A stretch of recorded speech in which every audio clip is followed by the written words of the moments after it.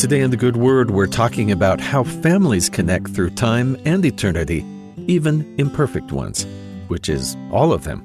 As we approach the Christmas season, many minds turn to family and who they'll spend the holiday with. As much as television and social media feeds may try and convince us, there is no such thing as a perfect family. It can be difficult for many people to spend time with people they're supposed to care about or who are supposed to care about them, and then they find that reality is not always the same as the ideal. Like any relationships, family connections take work, and unfortunately that work might not always be immediately rewarded.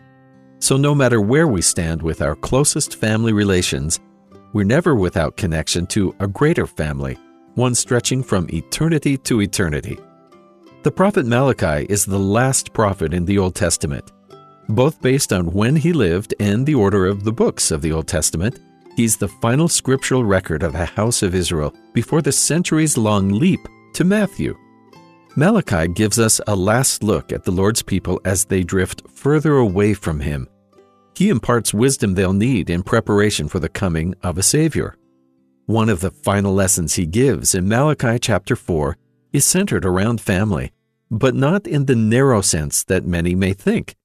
Appropriate to the generations-long history his writing is part of, Malachi seeks to turn our minds to our families both living and dead, to those who came far before us and those who will come long after.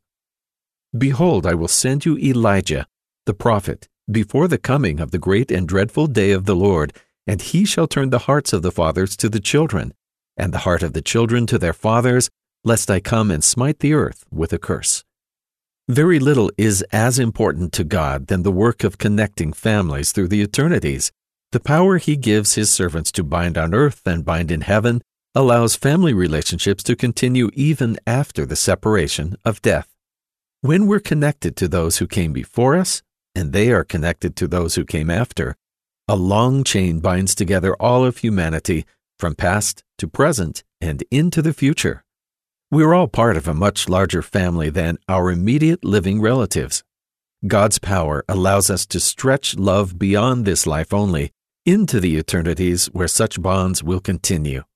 God's entire kingdom is built upon the model of a family. Our heavenly parents stand at the head as our God and loving providers, modeling the selfless and infinite love they have for all their children. We are expected to emulate that same love the best we can in our own relationships, from parents to children and children to parents. No family relation is ideal.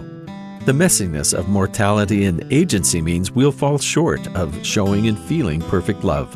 But the Lord lends us his help in this as well. Through his ordinances, we're given a better understanding and capacity to live his vision for families.